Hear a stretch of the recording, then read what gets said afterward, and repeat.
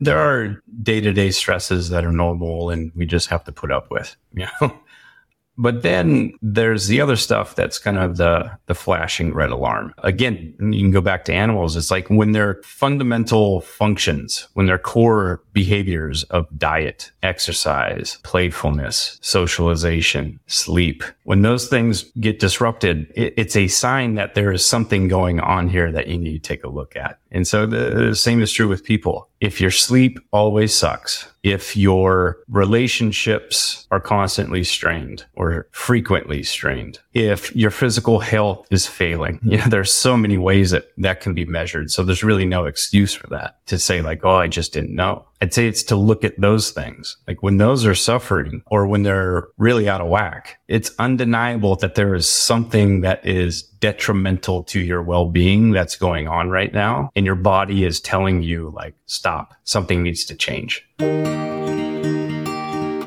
Welcome to Lenny's podcast, where I interview world-class product leaders and growth experts to learn from their hard-won experiences building and growing today's most successful products. Today, my guest is Andy Johns. This is going to be a very different type of episode and maybe the most meaningful and important episode of the podcast.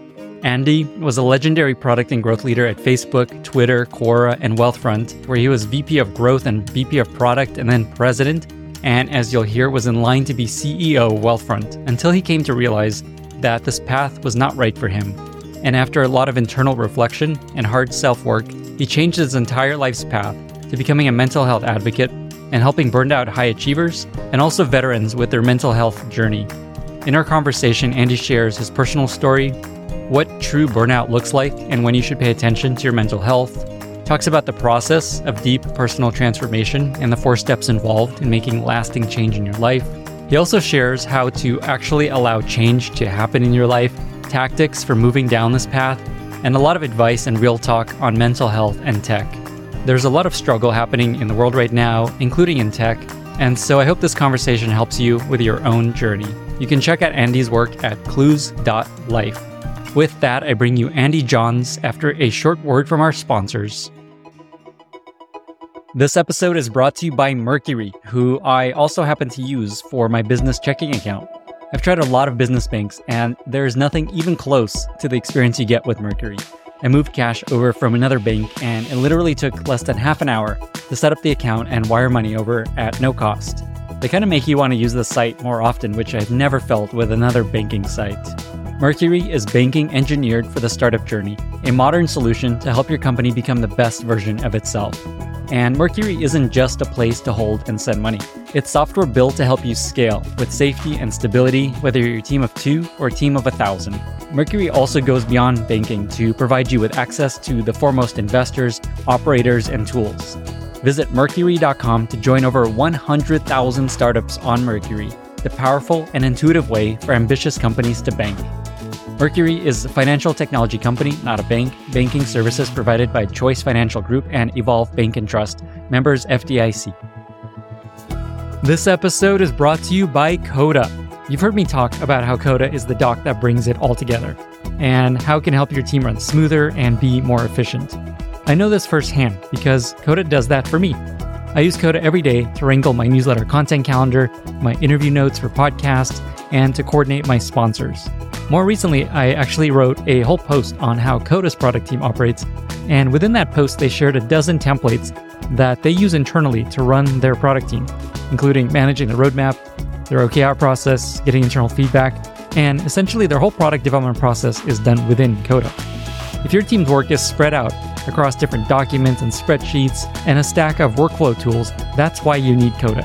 Coda puts data in one centralized location, regardless of format, eliminating roadblocks that can slow your team down. Coda allows your team to operate on the same information and collaborate in one place. Take advantage of this special limited time offer just for startups. Sign up today at coda.io/Lenny and get $1,000 startup credit on your first statement. That's coda.io/Lenny to sign up and get a startup credit of $1,000. coda.io/Lenny. Andy, thank you so much for being here and welcome to the podcast. Thanks, Lenny. Happy to be here. So I've been both looking forward to our conversation, but I've also been dreading it a little bit because I know it's going to be incredibly valuable, but I also think it's going to get very heavy. And I think it's important to get heavy sometimes, especially with the kind of stuff we're going to be talking about. But just wanted to share that. Yeah. And I'm looking forward to that. I think one of the things that has been a change for me over the last several years is that I prefer to move forward in my life being completely honest with who I am, not hiding any aspects of myself, including the stuff that in the past I'd be afraid to share. So, well, on that topic, I'd love for you to just walk us through the path that you've taken. Basically, you're kind of like me in a sense. You're helping companies build product, drive growth, worked with some of the best companies in the world. And then things kind of took a turn. And so could you just start with kind of a brief overview of what happened? Sure. So, the short background is I spent about 17 years working in the world of startups. And I think on the whole, it was a successful experience. I managed to land at a handful of really good companies and had a great experience. But along the way, despite having built somewhat of an impressive resume, I guess you could say, I was also struggling quite a bit in terms of my emotional, psychological, and spiritual health.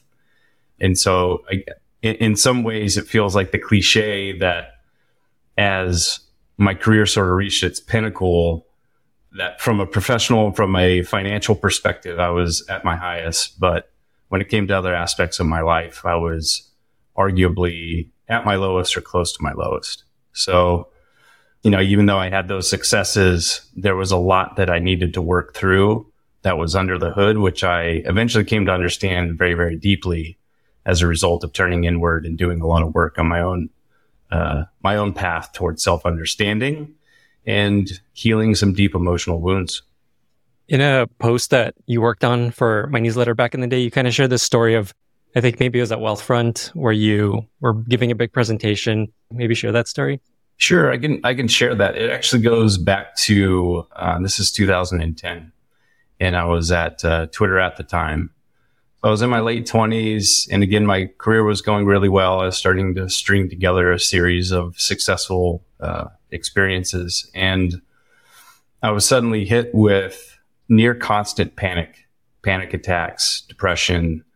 I was having a very, very difficult time sleeping and just managing my emotions as a whole. And it got to the point to where there were several occasions while I was at work where I could tell that I was about ready to have a breakdown of sorts. And I would just grab my laptop, throw it in my bag, and pretty quietly just walk out of the office, even if it was 10 a.m. and I'd only been there for an hour or two. And that happened on multiple occasions. And there were some occasions in which, I was set up to go and speak to the entire company during an all hands session. And it was something where I just had to come up with an excuse and bow out of it because at the time I was already completely overcome and overwhelmed by this near constant panic I was experiencing. But I had a really good poker face. I don't think most people could see it. But to give a little bit of an explanation and to sort of tie first question together with this, there were two major things that contributed to me having a pretty acute case of burnout and needing to step away from my career as I knew it. The first was just the slow and steady accumulation of the pressure, the stresses, the anxieties, the emotional ups and downs that came from having such a strong commitment to my career. And frankly, an addiction to achievement as a way to feel good and to feel whole.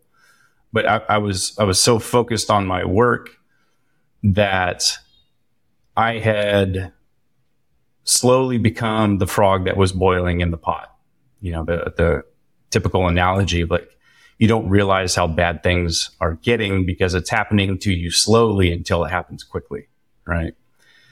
And so on one hand, I was not only struggling emotionally and psychologically because of the pressures of the career and climbing the ladder and just the the sort of common existential angst that comes with being at a startup and not knowing what the future holds. What I later came to understand was that I was also starting to experience and to address old emotional pain that I'd buried for a very long time, stemming back to the death of my mom when I was 10. And she was severely mentally ill. She was bipolar, had bouts of psychosis, and had spent time in and out of psychiatric hospitals. I can remember going to those hospitals as some of my earliest memories as a kid. And so there was a lot of disruption in my childhood, a lot of neglect, some occasional abuse, and then it culminated with the loss of the most important female figure in my life when I was 10. And of course, like anyone else, after that, I was in a lot of pain emotionally. But as a kid, you don't have the tools or even the capabilities to effectively process something as significant and traumatic as an experience like that. And so my mind did what the mind of most children will do, which is it finds a way to bury it or to ignore it. And the thing that I latched onto that made me feel better was that anytime I hit a home run or scored a goal or got straight A's and was just basically a stellar student and a stellar athlete, I was showered with love, not only from my family, which is fantastic, but from, society at large, especially within the world that we live in. And so I learned very early on that if I wanted to feel good, I needed to achieve. And that if I wanted to love myself and be considered lovable by others, I needed to achieve. And that pulled me out of a darkness that I was in for several years as a kid. And I'm glad that it did. And it led to an excellent experience in high school, in college, and then well into my 20s. But eventually, those emotional wounds are going to come to the surface. They're going to come up for air.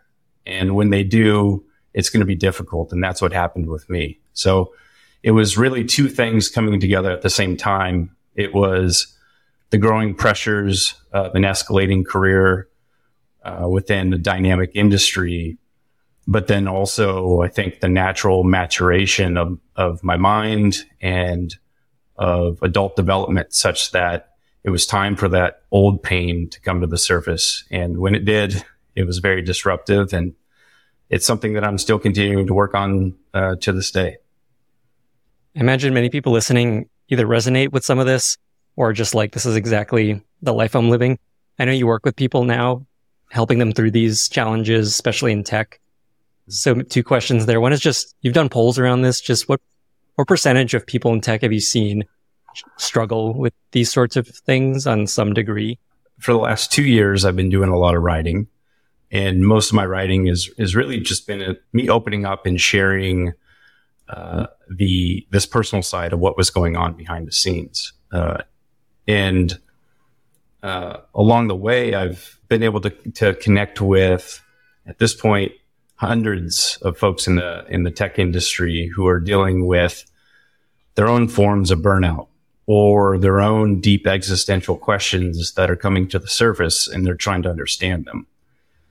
And so from some of the surveys I put out, from my own anecdotal experience, and from some proper research that's been conducted by experts who focus on entrepreneur and high performer well-being, I'd say that it's a fair estimate to say that at least 50 to 60% of tech employees who have, just to give it a bit more nuance, who have sort of been in the saddle, so to speak, for a minimum of 5 to 7 years, they're experiencing some form of psychological and emotional distress. And it may be minor enough such that they think it's sort of just day-to-day anxiety, but it's often much more significant than people realize because, again, it sort of creeps up on you slowly and then all of a sudden it hits you quickly.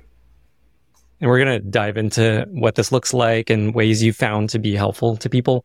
One last question before we get there. You walked away from a pretty senior, incredible role.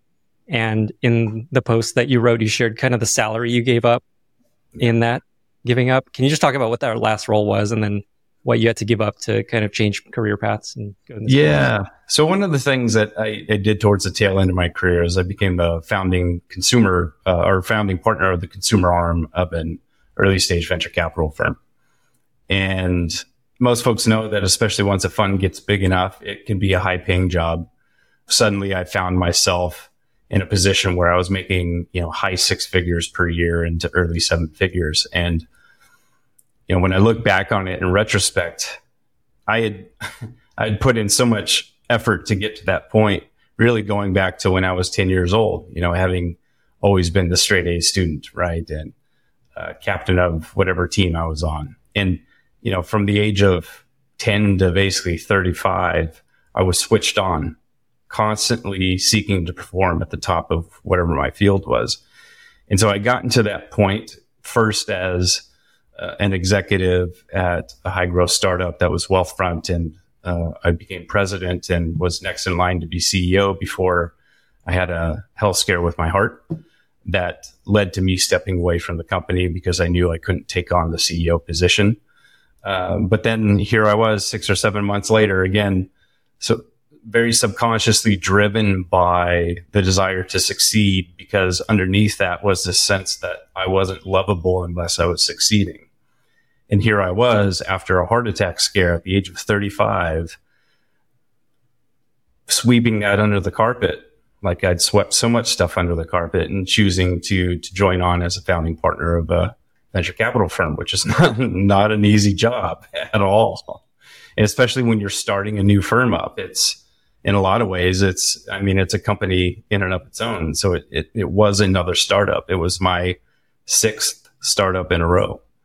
And so, 3 years into that though, even though I was working on my own mental health and my emotional well-being, I had convinced myself repeatedly for so many years that everything was okay and that I could continue to put my head down and run through these walls, these professional walls, and keep going. But it got to a point to where that was no longer the case. And in fact, it was the culmination of conversations with my doctors and with the experts that I've been working with where, I ended up actually spending 45 days in a mental health institute myself. And it was something that was extremely difficult to do. It was something that certainly contributed or was really the tip of the spear of me stepping away from my career, of realizing that the only reason I was continuing to push forward despite how poorly I felt on the inside was because of stuff that had happened to me when I was much younger, and because of the fallible nature of the human mind and how it wants to interpret experiences in ways that can become so self-critical and self-damaging. And so, yeah, that happened for me roughly 3 years ago. And needless to say, my life has changed quite a bit since then.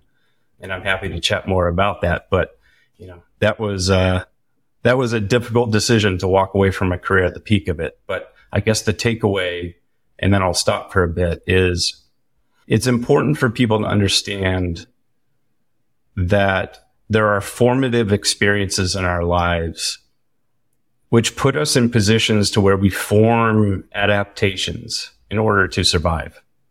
Just like my attachment to achievement and how my self-worth was entirely tied up in that. And I needed that when I was younger because I was heartbroken. I'd lost a parent. And that adaptation that I formed saved my life when I was young. And it gave me a great childhood after that and a great next couple of decades.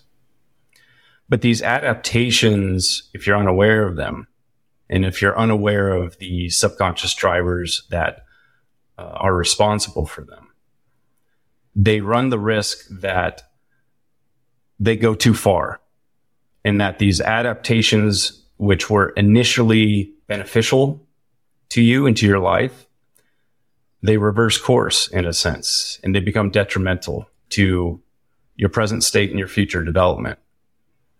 And so my stepping away from the career, stepping away from the high salary, and stepping away from everything I'd worked so hard to obtain was an action that I took in recognition of the fact that that early life adaptation had now gone awry and was responsible for my life heading in a negative direction. And it was time to change.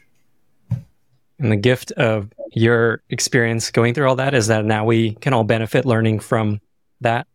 And you spend your time these days helping people get over a lot of these challenges that they have. Can you just talk about what it is you spend your time on specifically? And then let's unpack the process that you've come up with to help people through this. When people ask me what I do, I say I do mental health advocacy. And I do it in a few ways. One is I sit on the board of a nonprofit called Heroic Hearts Project. And what we do is we raise money so that we can pay for military veterans with PTSD to get access to alternative therapies, namely psychedelic assisted psychotherapy. It was started by a handful of veterans. I was lucky enough to meet a few of them a couple of years ago. And given my own personal experience with PTSD stemming from my childhood experiences, it was, I was bonded together with these men and women of the armed forces who had, in many cases, not only their own personal trauma, but also war trauma. And so that's one organization that I'm thankful to be able to work with and help out. I also write my newsletter and have created a new website that I'm toying with. And in general, my writing and the content that I put out is focused on the unhappy achievers. The other folks like myself who are out there, which there's quite a few of us. I write in order to sort of express my personal experience because I think there's many others that can relate. So those are the things that I've been working on, and a little bit of coaching with some of the high performers as well. Throw out the website in case people want to check it out while we're talking. The website that I'm playing around with is called clues.life. Clues as in questions, clues not in truth.life or facts.life. I called it clues.life for a reason, because if there's one thing that I've learned in my own personal journey is that given the immense heterogeneity of the human population and how we're all born unique and then we're made further unique through our own individual life experiences, the thing that's clear to me is that if somebody is going through their own struggles, at the end of the day, they have to find the philosophies, the tools, and the methods that work for them. You can read plenty of studies, you can read the books, you can listen to what others are doing, but at the end of the day, you got to personalize it to yourself. So that's why I called it clues.life, because I'm sort of building this library of mental health information that allows people to navigate all of this information in search of their own clues. Awesome. I'm link to that in the show notes, but it's an easy URL to remember. Something you spend a lot of your time on, as you've talked about, is helping people through deep personal transformation. That's kind of the way you describe it. What is involved in that process of someone going through a deep personal transformation? I love this question. Most of the conversations I have are with folks who are going through significant change. Now, what's involved in that? It can happen on a spectrum where everyone's process is unique. We don't all sort of change and unfold in identical ways. Some can go through subtle shifts. I've heard this referred to as a micro transition, where, for example, they may be working at a tech industry or at a tech company, but the specific company they're working at, they have no real sort of values connection to it. And so part of their suffering is the fact that they feel that the work that they're doing doesn't really matter, or they don't feel a connection to it. And so switching to work at a different company that's aligned with something that's consistent with their values, that may be enough for somebody to sort of go through a small transition and then find themselves in a happier place. But the transitions that I talk about are the big fundamental ones, like the transition that I've been going through myself. Now, what's involved in that? I think that there are 4 parts, just to give it a simple general framework. Step 1 is it begins with suffering. These large transitions in life rarely take place in the absence of suffering. So step number 1 is suffer. And usually the deeper somebody suffers, the more significant the transition that may follow. You know, there's a reason why in the 12 steps community, like Alcoholics Anonymous, Narcotics Anonymous, you name it, there's a reason that rock bottom is in the vernacular, because rock bottom tends to precede somebody getting sober. So step 1 is suffering. Step 2 is seeking the truth behind why we suffer. And once the suffering gets so bad, and somebody through some sort of spiritual intervention, a legal intervention, the intervention of friends and family, whatever it may be, they decide to change. And in order to change, you have to understand the truth as to who you are and why you are the way you are and why you're suffering. The answer lies in understanding the truth. And that is usually a long process, digging through the subconscious mind, digging through your history and your past, digging through your relationships. That takes a lot of time. It takes a lot of time to remove the mental blocks that we might have spent decades developing, such that we don't even see these patterns that we play out regularly. So first you begin with suffering, and then second, you seek the truth for your suffering. What I have found, and that leads to step 3 in the process, is that once you discover the truth of your suffering, the real root cause of it and where it came from, that's when you move to step 3, which is you begin to experience and to practice self-compassion and self-love. Because inevitably what you discover through this process of seeking the truth is that your suffering isn't necessarily your fault. Maybe you're suffering because of things that you experienced or had to go through of which you had no control over. Nonetheless, it's common for the mind, especially the mind of a child, to interpret those less than nurturing experiences as this happened because of me. And so what sits at the core of their suffering is not only a low sense of self, but a shame regarding who they are and who they believe themselves to be. And when you dig deep enough into your own self-understanding, eventually you'll discover that that's not true, that it isn't your fault, that these things swept you up like a wave and you were just along for a ride of which you had no choice. And when you understand that and you start to feel a sense of forgiveness and to begin to love yourself for the first time, you make this switch where then you're willing to live in a way that is more consistent with self-love and self-compassion. So me, for example, stepping away from my career at the end of the day, I wasn't running from something. I was running back towards myself.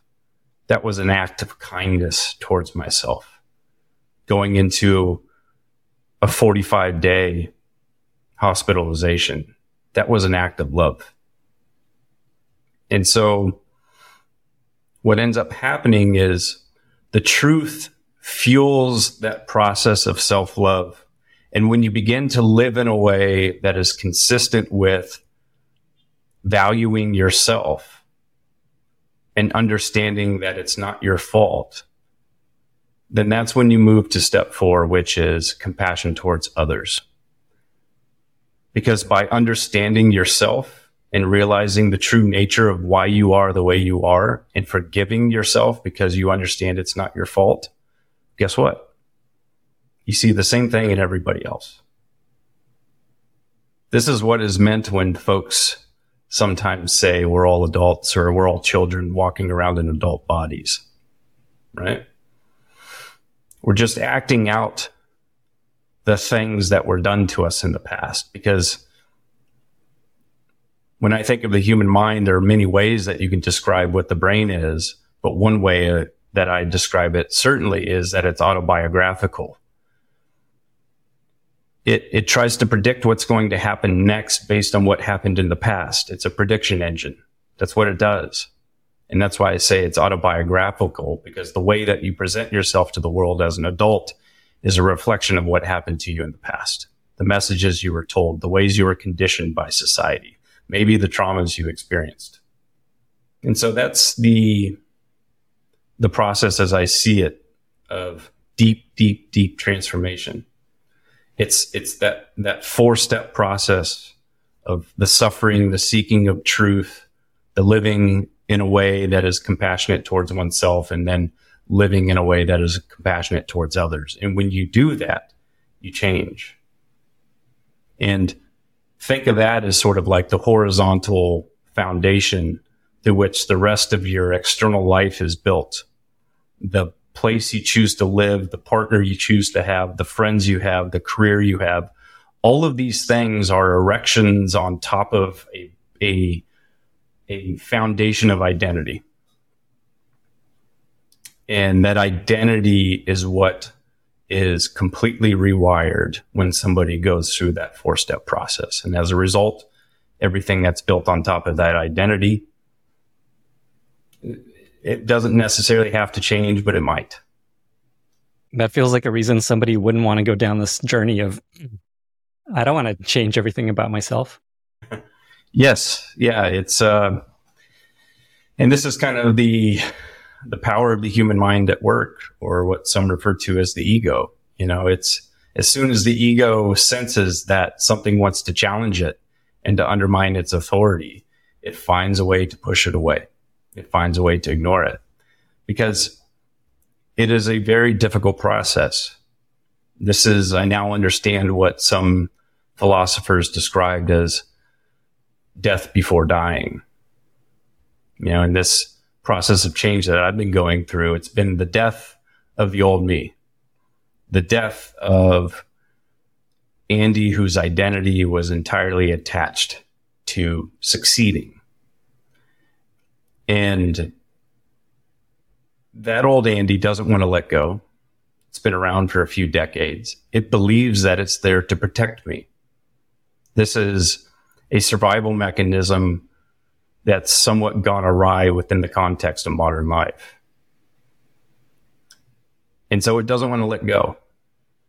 But that's what I've been doing. That's the process I've been going through, is slowly but surely finding a way to take my fingers off the steering wheel and to let that old sense of self die. And then in doing so, create the room for what's next, whatever that may be. And I'm 3 years into the process of discovering what that will be. So we'll see. Thinking through these 4 steps, suffering sounds like people just do that naturally, potentially. And I feel like it gets hard at the understanding the source of that suffering.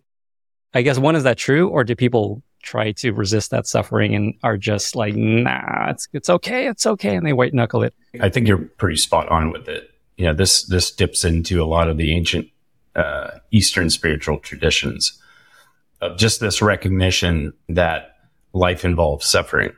One way or another, there's going to be suffering. I think of it as there's 2 types of suffering. There's the necessary suffering, like we're going to get old and our bodies are going to hurt and we're going to have physical ailments and toothaches and shit's just going to happen, right? And we're going to lose the people we love, all of us. And the 80 to 100 billion Homo sapiens that lived before us have gone through the same thing. And so there is necessary suffering in life, or the sort of mandatory suffering. And then there's the unnecessary suffering, which is the suffering that is almost entirely, and I think the argument can be made that it's entirely made up in our minds. This is the superpowers of the human mind gone awry again, sort of in the modern context. And so there's going to be a lot of suffering one way or another. I think if there's a goal or objective, it's to minimize the unnecessary suffering. But the seeking of the truth part is very difficult. It takes years. I don't, there's a reason that,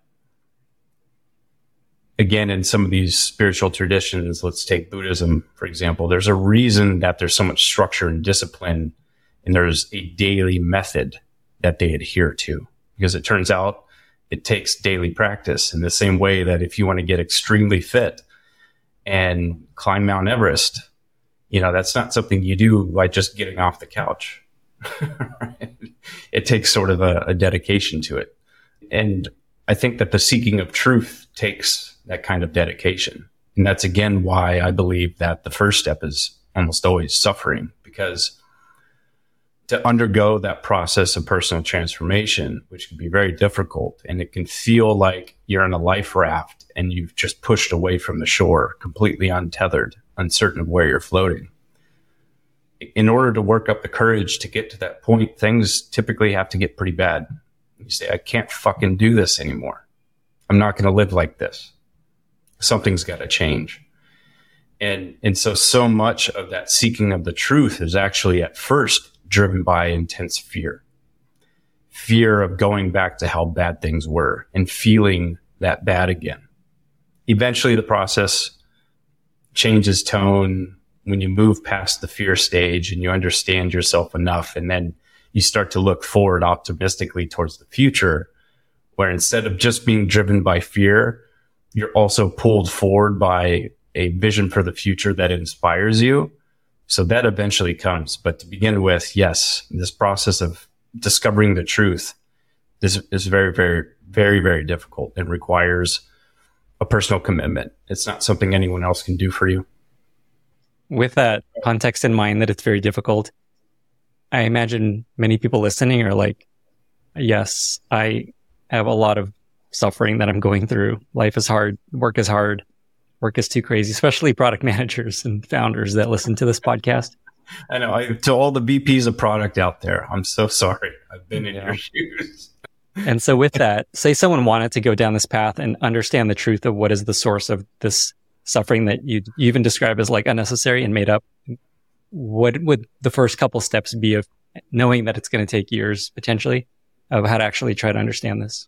Commonly in the West, the first step that makes a lot of sense is you turn to somebody who's trained in helping you figure out what those truths are, which is a therapist or, a psychologist or a psychiatrist or a counselor. Sometimes people turn to religious or spiritual leaders because they can be quite gifted in this as well.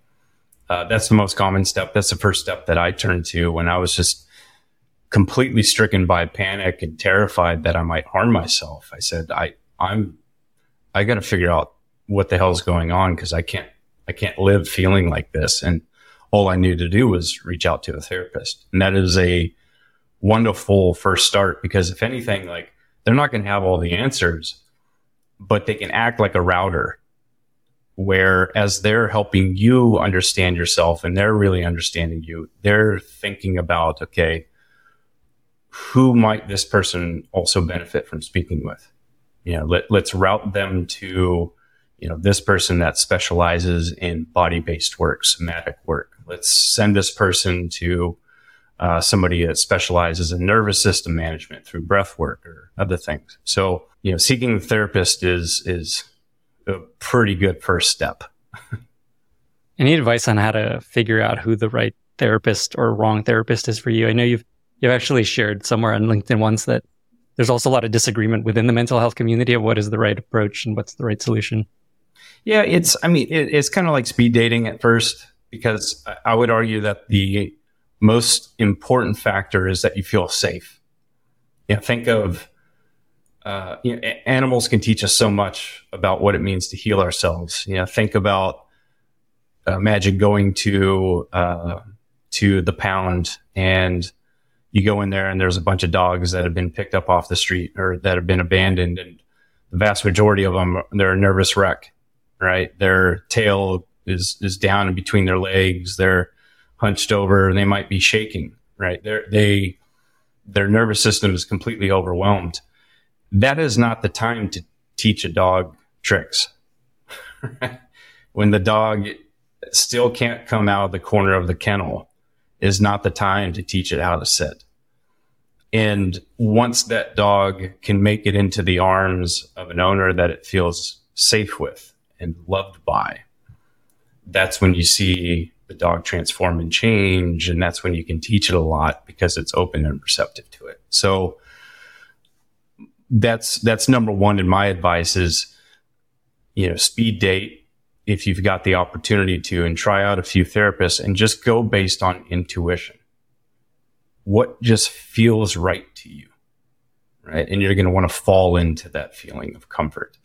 Now, a quick asterisk on that. Of course, if you're in real distress, if you're in a bad place, just see whatever professional you can as soon as possible. That's what I did. I was fortunate to where the first one that I saw was also fantastic. I ended up seeing many other specialists over the years, but that first one, she was wonderful. So yeah, it's essential that you feel comfortable with them. I would also say this one's a little controversial, but you're going to want a therapist that is at least as intelligent, if not more intelligent than you. Mm-hmm. Because I think part of that openness to learning from them and to feeling somewhat comfortable, but also feeling inspired and kind of looking forward to it, as if sometimes they say things that make you say, oh shit, wow, I never thought of that. That was smart, right? Or that was a wonderful insight. I don't think if you respect their intellectual abilities, then it's going to be difficult for them to help you.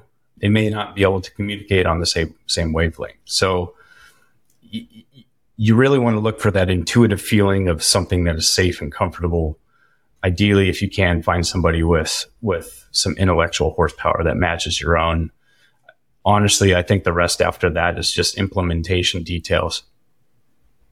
If someone maybe isn't ready for a therapist and that something about that just kind of holds them back, is there another route that you would recommend people take? Absolutely. Or is it just go straight to a therapist?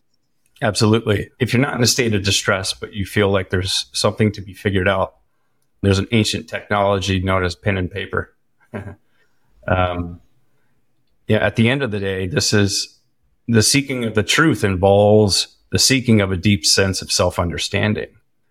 And if you can get into the daily practice of being able to sit down with pen and paper and write to yourself, to ask yourself questions, to really sit there and evaluate the thoughts that are running through your head. Like it is possible for somebody to, and I'll use the term, I won't get into it, but to reach some state of bliss or enlightenment or some real spiritual awakening. It is possible for somebody to do that entirely on their own with just pen and paper and a quiet room. I know people that have arrived at a deep place of self-love and self-understanding through those methods. And I know a lot of others, including myself, where the writing to others was really the writing to myself 15 years ago. It was a way for me to continue to understand myself more deeply. So I think pen and paper is deeply, deeply overlooked and underrated in this process. And say you get a pen and paper, is there some sort of guide or framework or something you'd point people to think through what to think about and how to approach this? Yeah, there are different ways of doing it. Some advocate for a completely unstructured approach because what you want is, you don't want to turn it into assignment. You kind of want to feel your way into it. If something is bubbling up in your mind, just spit it out. Don't analyze why it's coming up. Just allow it to flow. That method certainly works. Sit down with no agenda. And on some days, you'll write one sentence, and that's enough. And on other days, you'll write 10 pages, and that's also enough. There's some magic to allowing the human mind to just work and to not interrupt it through some analytical process. On the flip side, if you want a little bit more structure, one thing you can do is I like to start with if the goal is to understand oneself, then one of the quickest ways of doing that is to quickly write down a list of simple bullet points of the most recent situations you can think of where you became most acutely reactionary and emotional. You could have been having a political conversation with somebody and they said something that really just, you felt like you just wanted to reach out and strangle them. You could have felt deeply insecure in a social setting. Just run through those scenarios where something disrupted what might have been your current state of presence and calmness. And when you identify those situations where there was some strong reaction, that is very revealing, because that wasn't a conscious thought process that led to the reaction. That was a knee-jerk reaction. That was a reflex. If there's a reflex, then there's something that's underlying the reflex. And the question to then ask is, why did that happen? And then from there, it's kind of an unstructured process. Keep asking, keep digging, keep asking, okay, if this happened, why did that happen? Well, and then write a little bit. Well, is that really the reason why? Was there something else? Like, just keep working at it until you hit the truth. And you'll know what the truth is because it always feels either deeply uncomfortable or it feels like an epiphany. Wow. For you, that was recognizing that it was about your mom. There were many parts of it. Yeah. At its core, at first it began with a simple truth, which was, I went into the therapist. I was describing what I was feeling. I was describing the uncontrollable thoughts and mental imagery that I was experiencing, and my sleep disruption and my pounding heart and everything else. And she said, yeah, you're having panic attacks. And just knowing, like, oh, there's a thing, and it's called a panic attack. And starting at that basic truth was enough in the moment to just take a little bit of the edge off. And so this journey along the way is like, there are dozens of truths and then hundreds of truths.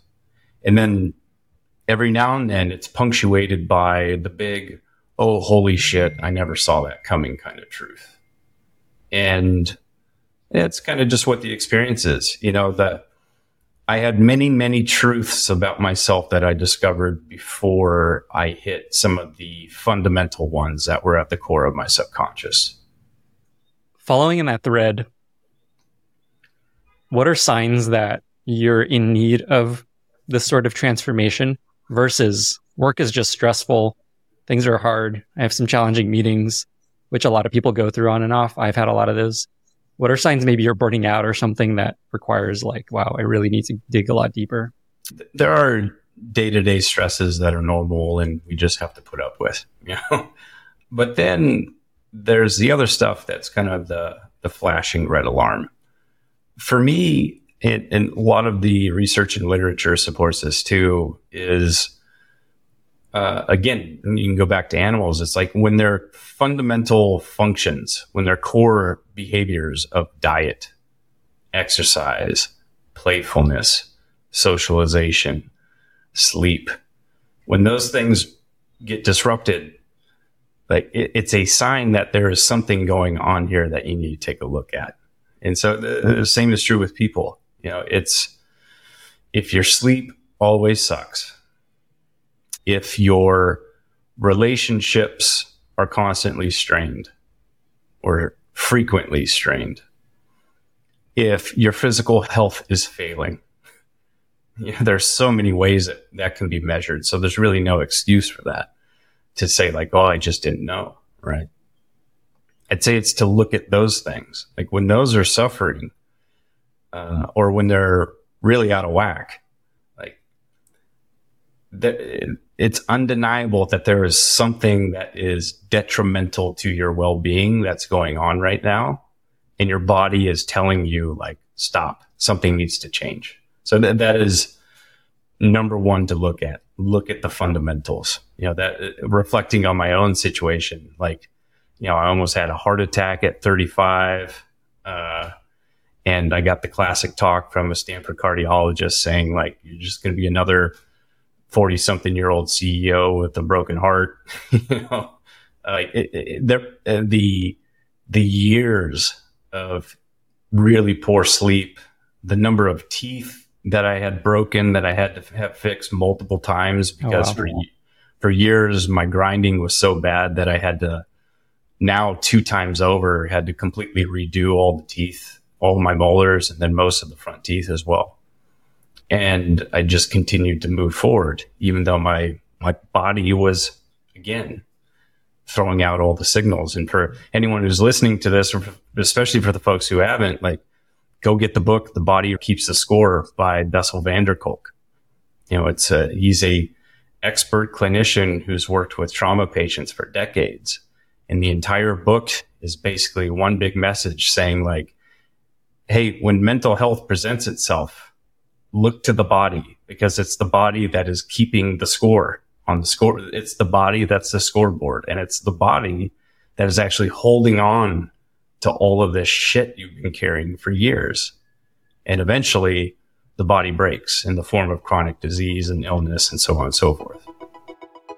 Today's episode is brought to you by Miro, an online collaborative whiteboard that's designed specifically for teams like yours. The best way to see what Miro is all about and how it can help your team collaborate better is not to listen to me talk about it, but to go check it out for yourself. Go to miro.com/Lenny. With the help of the Miro team, I created a super cool Miro board with 2 of my own favorite templates, my one-pager template and my managing up template, that you can plug and play and start using immediately with your team. I've also embedded a handful of my favorite templates that other people have published in the Miroverse. When you get to the board, you can also leave suggestions for the podcast, answer a question that I have for you, and generally just play around to get a sense of how it all works. Miro is a killer tool for brainstorming with your team, laying out your strategy, sharing user research findings, capturing ideas, giving feedback on wireframes, and generally just collaborating with your colleagues. I actually used Miro to collaborate with the Miro team on creating my own board, and it was super fun and super easy. Go check it out at miro.com/Lenny. That's miro.com/Lenny. We've talked about the suffering step, then the understanding the truth of what is going on. Say someone sits down in a room, writes out what's going on, has this epiphany of like, oh wow, it's really this moment in my childhood that really led me to need to achieve and do all these things. The next step is self-compassion and recognizing that it's not your fault. That sounds very easy on the surface. Like, okay, I understand this is not my fault. I know it's not that easy. Well, how do you go about actually deeply doing that steps? It's likely this deeply internalized self-belief, right? And you can think of that as one of the deepest grooves in the neural pathways in your mind. That was the case for me. So deep that you don't even realize that it's there, right? It's omnipresent. And it's going to take time to rewire that. Because what you're effectively trying to do is take an internal narrative and edit and rewrite that thing. And this internal narrative is probably had a foothold in you for years or decades. And so it's reasonable to believe or to understand that, okay, if I have not had a high opinion of myself for 30 years, that's not going to change overnight. For some people, it kind of miraculously does. That's not the norm. For most others, including myself, it starts with that truth stage, because with truth is the awareness. Okay, I understand that I have a low sense of self-worth, and I understand that it plays out in all these ways. And I have the awareness of it that now when I'm doing something that is a conditioned behavior or a conditioned response born out of that deep self-belief or that negative core belief, then when I spot it, there's an opportunity for me to intervene. And it starts in the simple ways. For example, I had a boss once where he would come over and he would give me praise all the time. He was a wonderful human being, and I think I was doing a good job, right? And one day he swung by, he said, "Hey, amazing job." And my response was, oh, yeah, I did my best.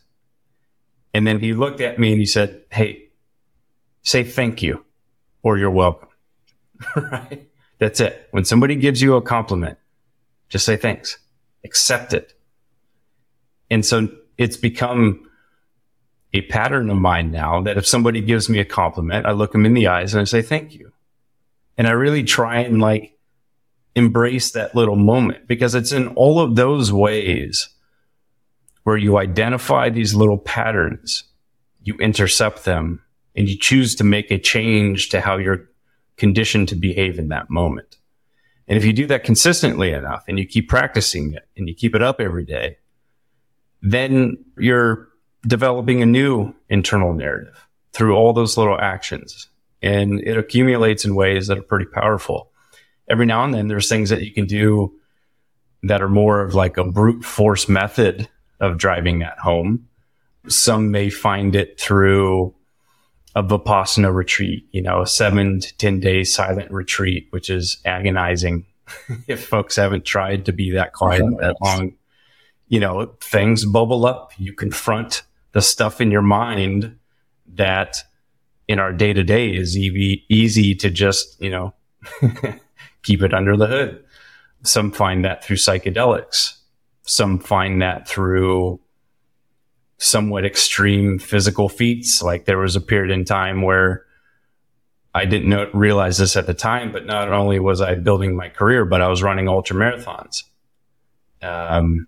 And looking back at that, I was like, yeah, there I was, another desperate attempt to feel worthy.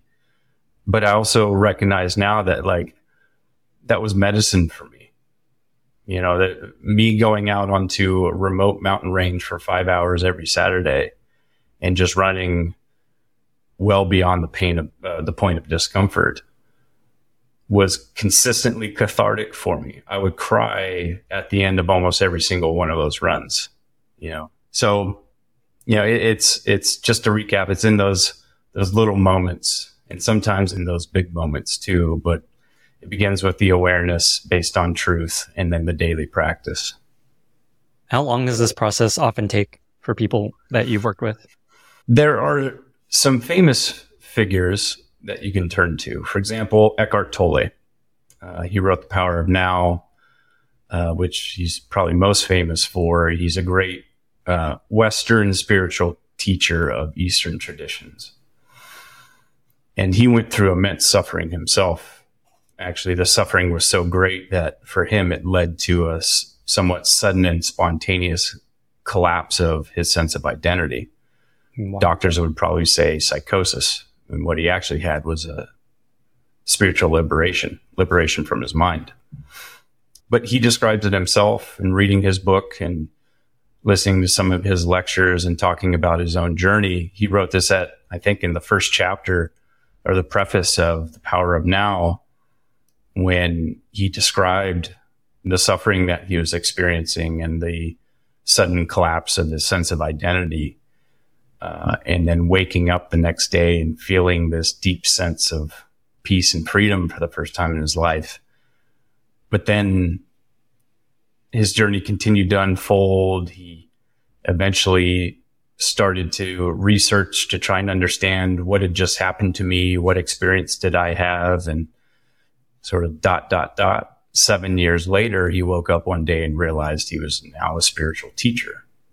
7 years.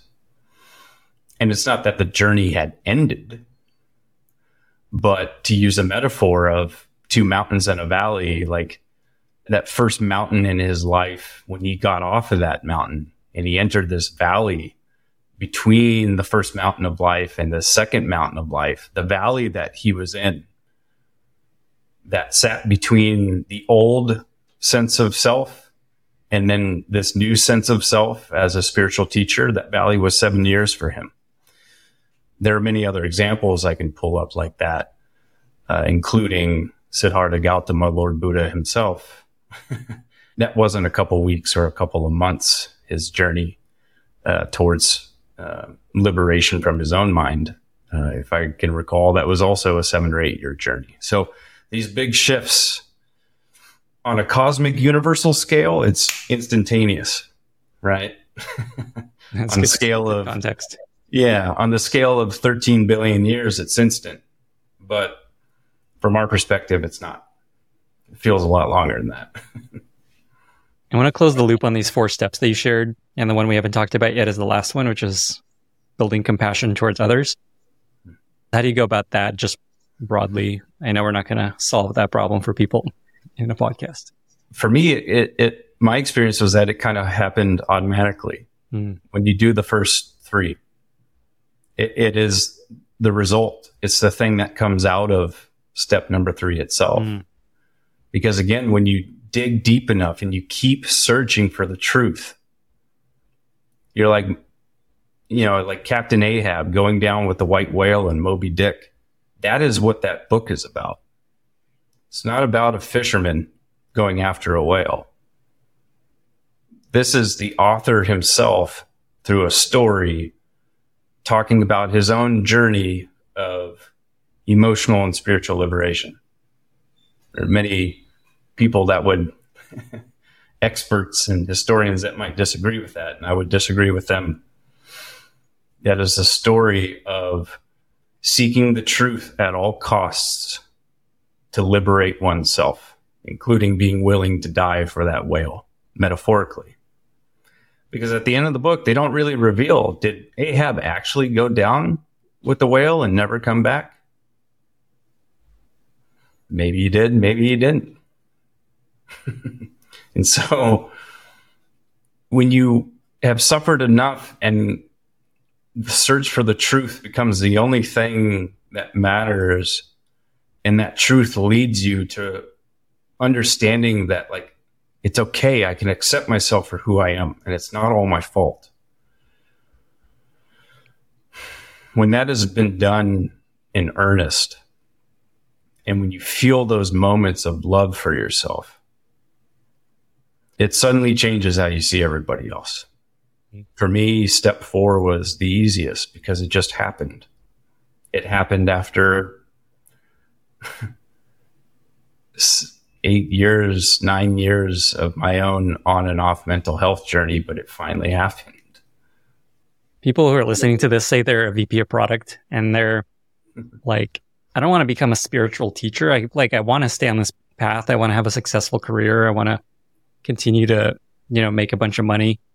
How often do you find there's a path to stay on that path with a rejiggering of how you see the world? Or does it, if you're suffering enough, does it almost always lead to something completely different in your experience? Again, it's a spectrum. What I've experienced is that the vast majority of people who feel some tug to undergo a process of change, I'd say 95% of the time, pretty confidently, I can say that those changes are more of the micro transitions. It's, okay, let me change my job. Let me downsize my house. Let me break up with my partner. Mm-hmm. Still hard things. And for them, that may be all that is needed and necessary. There's no moral judgment on my side about, everyone's got to dive into the deep end. That's certainly not the case, and I'm not advocating for it. I honestly don't even know if it's a choice. There's a part of me that, based on some of the experiences I've had, sort of believes that it was somewhat preordained and that this was going to happen for me. But it's in the minority of cases where the radical transformation of one's sense of identity takes place. It's not common. My general sense is it's definitely less than 1% of the population. And I suspect that's just kind of the way things are. And one of those ends up being Buddha, and one of those ends up being Andy Johns. Yeah, or, another popular figure in Western spirituality is Pema Chodron, who she's got a lot of great books. One of them is titled When Things Fall Apart. So one of the first books I read, When Things Fell Apart for Me. And her story, she used to live in Berkeley, I think. But, an American woman, she was married. First marriage didn't work out. She got married again. Second one didn't work out. It ended in somewhat sudden and expected and catastrophic fashion. And here she is, with a few children and a broken heart again, and deep emotional suffering. And that suffering was so great that it led her to ultimately say, I must pursue these teachings and this spiritual tradition that I'm starting to wake up to in the Eastern traditions, with Buddhism in particular, because she had suffered so much that she needed to find liberation from that. And in her case, that even meant separating, not all the time, but a significant portion of her time away from her own children, who, if I recall correctly, were sort of early teens sort of time frame. But now I think that Pema Chodron is the only female Buddhist nun in all of North America, and is a very well-known spiritual teacher. And I also think her journey was somewhere around 7 or 8 years. And again, that's just the valley between two mountains. Truthfully, the journey continues for the rest of your life. But just another example I wanted to share. There's some obvious reasons why going down this path is difficult, why making change is hard. What else would you say holds people back from making a big change in their life? And maybe on the flip side is just, how do you allow change to happen? A significant thing that holds people back from change is the inertia of civilization. Because we all experience a fundamental conflict in our life, because when we're born, we have many needs, but there are two substantial needs that are immutable in everyone, especially children.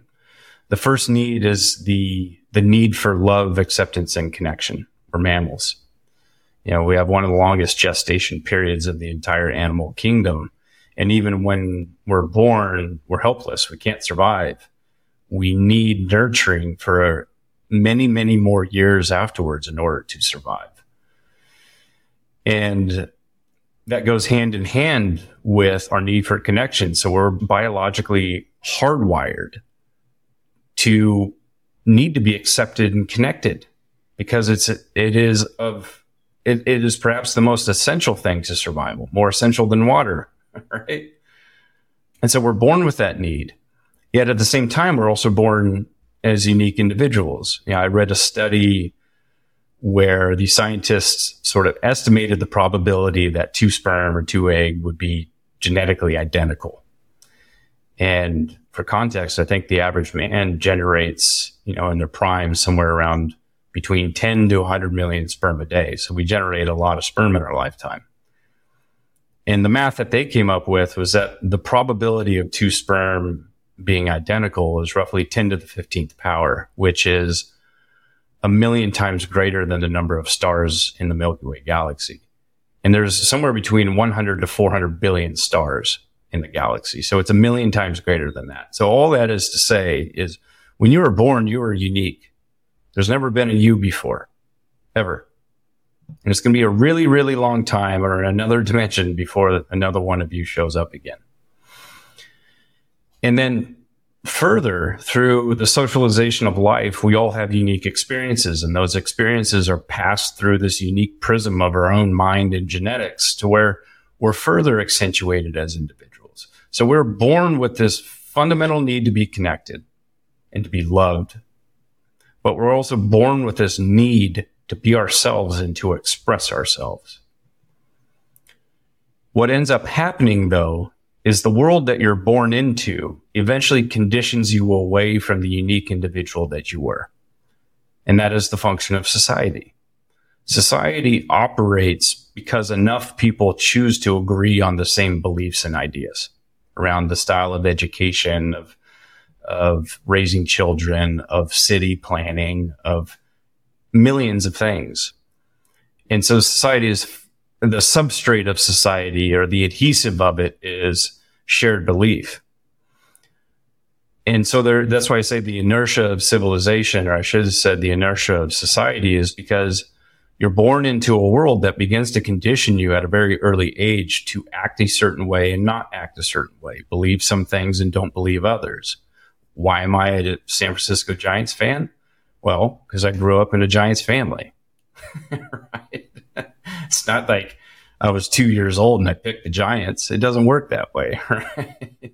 What ends up happening then is, and this begins again really young, you're 2, 3, 4, 5 years old, and the world around you, namely the adults in the world, start telling you who to be.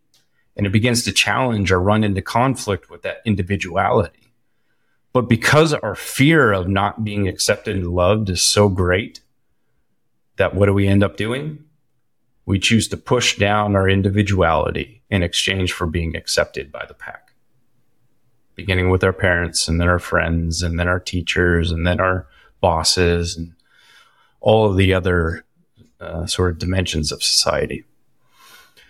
And so we lose who we were before the world told us who to be. You know, it's actually a Carl Jung quote. You know, the world will ask you who you are, and if you don't know, it'll tell you. And so I would say that is the number one reason why transformation doesn't take place, is because a long time ago, we made that exchange to forego our individuality in order to be accepted by others because of that deep primal need for love and acceptance. And in order to undertake that process of personal transformation, one of the truths you have to realize is that truth. That truth that you are, in large part, the way you are because of what the world told you to be. And it's making the choice consciously to then say, fuck that, and I'm going to go against the grain, and I'm going to now tell the world that I don't want its influence on me anymore. And I will, like Moby Dick or like Ahab going down with the white whale, I am willing to die to return to my individuality and to break free and to be who I want to be in the face of the currents around us regarding the messages around how we should think, live, act, and feel. So that is the thing that prevents transformation. The simple thing is, you could say fear. But what is the fear? That is the fear. It's to say, I'm going to walk my own path now, and I'm going to be who I want to be, and I'm going to discover who I was before the world told me who to be. And by doing so, I run the risk that I'm not going to be accepted anymore. That's terrifying. And because it's so terrifying, I imagine that's why the suffering is so important, to really feel that, because otherwise, why would you go down that path? Feels very hard. Yeah. And that gets to my point earlier around, I'm not entirely convinced that this is an act of free will on my part. There have been moments of me intervening and acting with free will. But I believe that there are also undercurrents that would fall into the realm of superstition for a lot of folks, that this is the path that was laid out in front of me even before I was born. Kind of along those same lines, you wrote in one of your writings that at the end of the day, you're on your own to find what ends up alleviating your psychological suffering. Can you speak to that? Yeah, that really ties in with this point of the uniqueness of people. You have to find what works for you. For some people, it's going to be the ice bath thing. For others, it's not. You know, last year, a quick anecdote, I spent a month working at an animal sanctuary in northern Thailand for abused animals and neglected animals. And this place is amazing. They take in anything and they say, we'll find a way. And that's what they do. So they have hundreds and hundreds of animals, including a large herd of elephants, which is pretty amazing. And there was a worker there who I met, and just by the expression on his face, I could tell that this was a a liberated man. This was somebody who had figured out something that was contributing to his deep sense of peace. And so I wanted to talk with him. And so I said, hey, something tells me that you figured out the secret to life, and I'd like to chat. And so we talked, and it turned out that half the time he was a farmer. He had a small little farm, an acre up on a hill in the mountains, and he'd work at his farm half the time, and the other half he would then go and work at the animal sanctuary. And he was a practicing Buddhist. And one of the things he said to me really stood out. He used a simple analogy. He said, everyone's trying to make it to Bangkok. The problem is they're getting to Bangkok by following somebody else's road. The whole point is to find your own path to Bangkok. And he was making that same point, or a similar point, of you've got to find your own way. That is the message. And for me, I take that as maybe the most fundamental message in looking back at the story of the original Buddha himself. Was sure, the teachings, the traditions, everything that's formed around his teachings has power and merit to it. But I look at what he did. He was born as a prince into a royal family. Something wasn't right, and he was seeking the truth behind this anguish and this unfulfillment. And there was something inside of him that said, I must seek the answer, because this can't, growing up in this sheltered life as a prince, this can't be the answer. So he left it all behind, including his wife and child. And then he lived as an ascetic for years, nearly dying, close to starvation. He did that for years. And then eventually he realized, well, that's not the answer either. And then he sort of famously made his way to the Bodhi tree and sat under it and meditated for 41 days. I can't recall what it was. A long time. And then he had his enlightenment, and out of that came one of the teachings, which is known as the middle way. It's not about being a prince. It's not about being poor. There's something in between. He found that was his path to Bangkok. Now, you could walk that path, and maybe it'll teach you something, or it'll lead you nowhere because it's not your own path. I think that's the point. Andy, what a beautiful way to wrap up our conversation.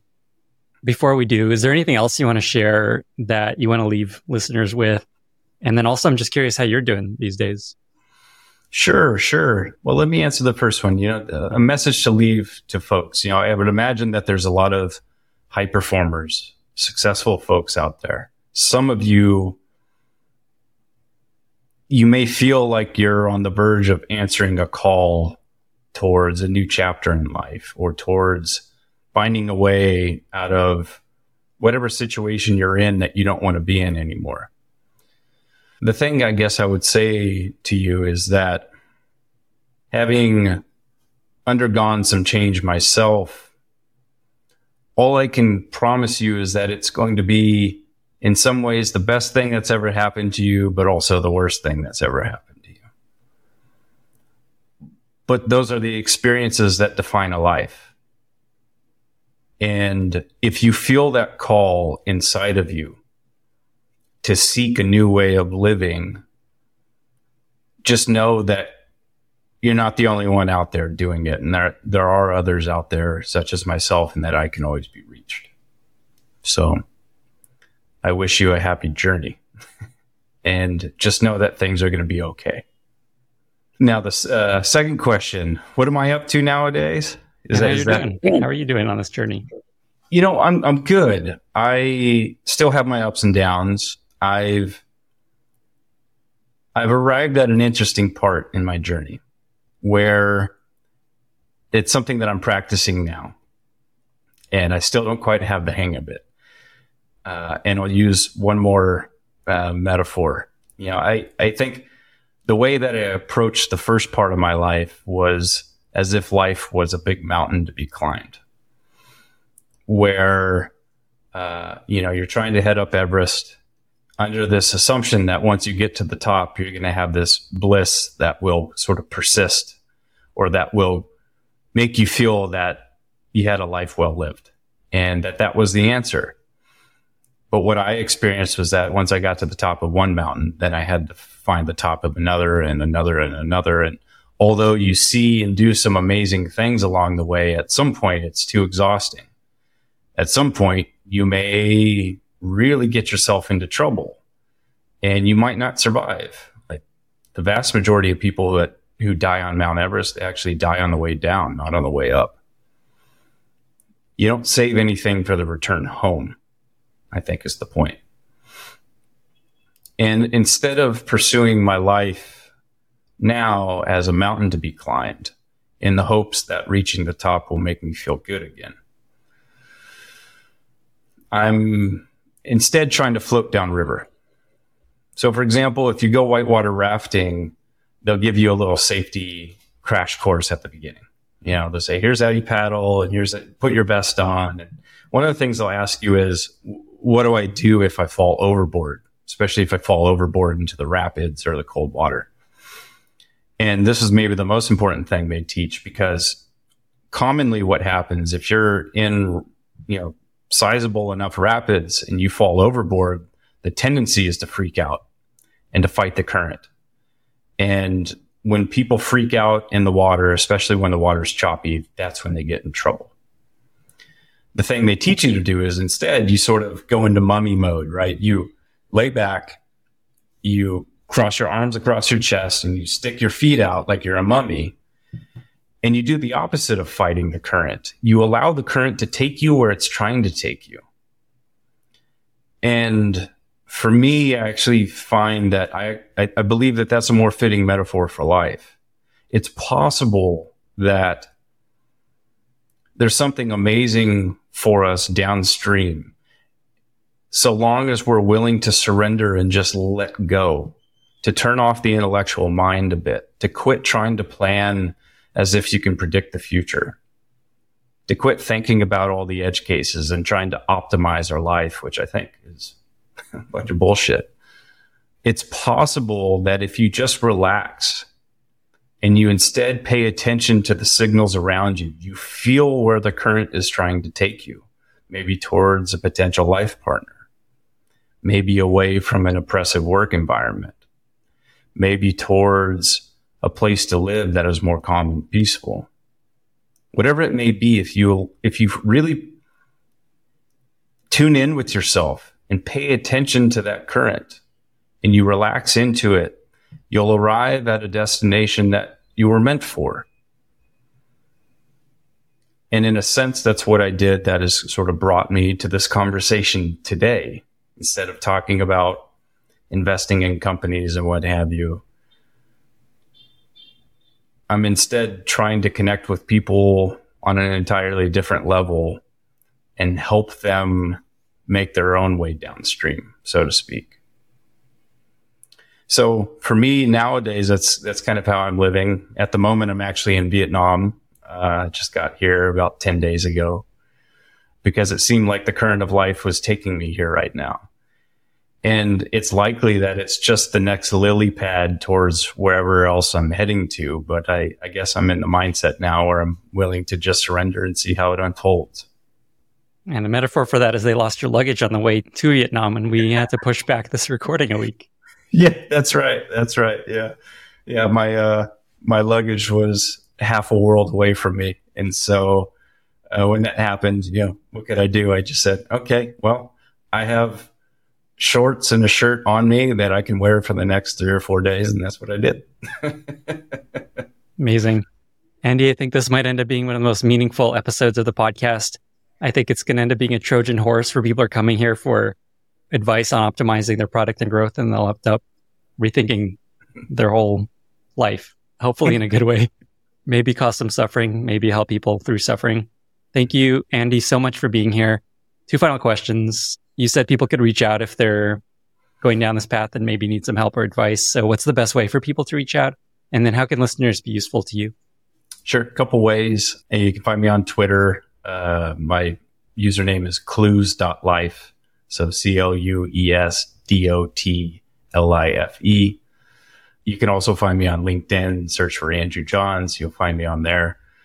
And you can check out my website, clues.life. It's a basic MVP, but it's sort of an art project that's in process. And so those are a couple of ways that you can reach out. And in terms of ways it can help, you can't always tell who you're helping. And when I sit behind my laptop and I write and I send my messages out into the world, other than getting some thumbs up here and there, you don't always know what impact you're having. And sometimes it's good to hear, because again, for me, this is part of me rewriting that internal narrative where I'm trying to do more work for the benefit of others as opposed to what it does for my bank account.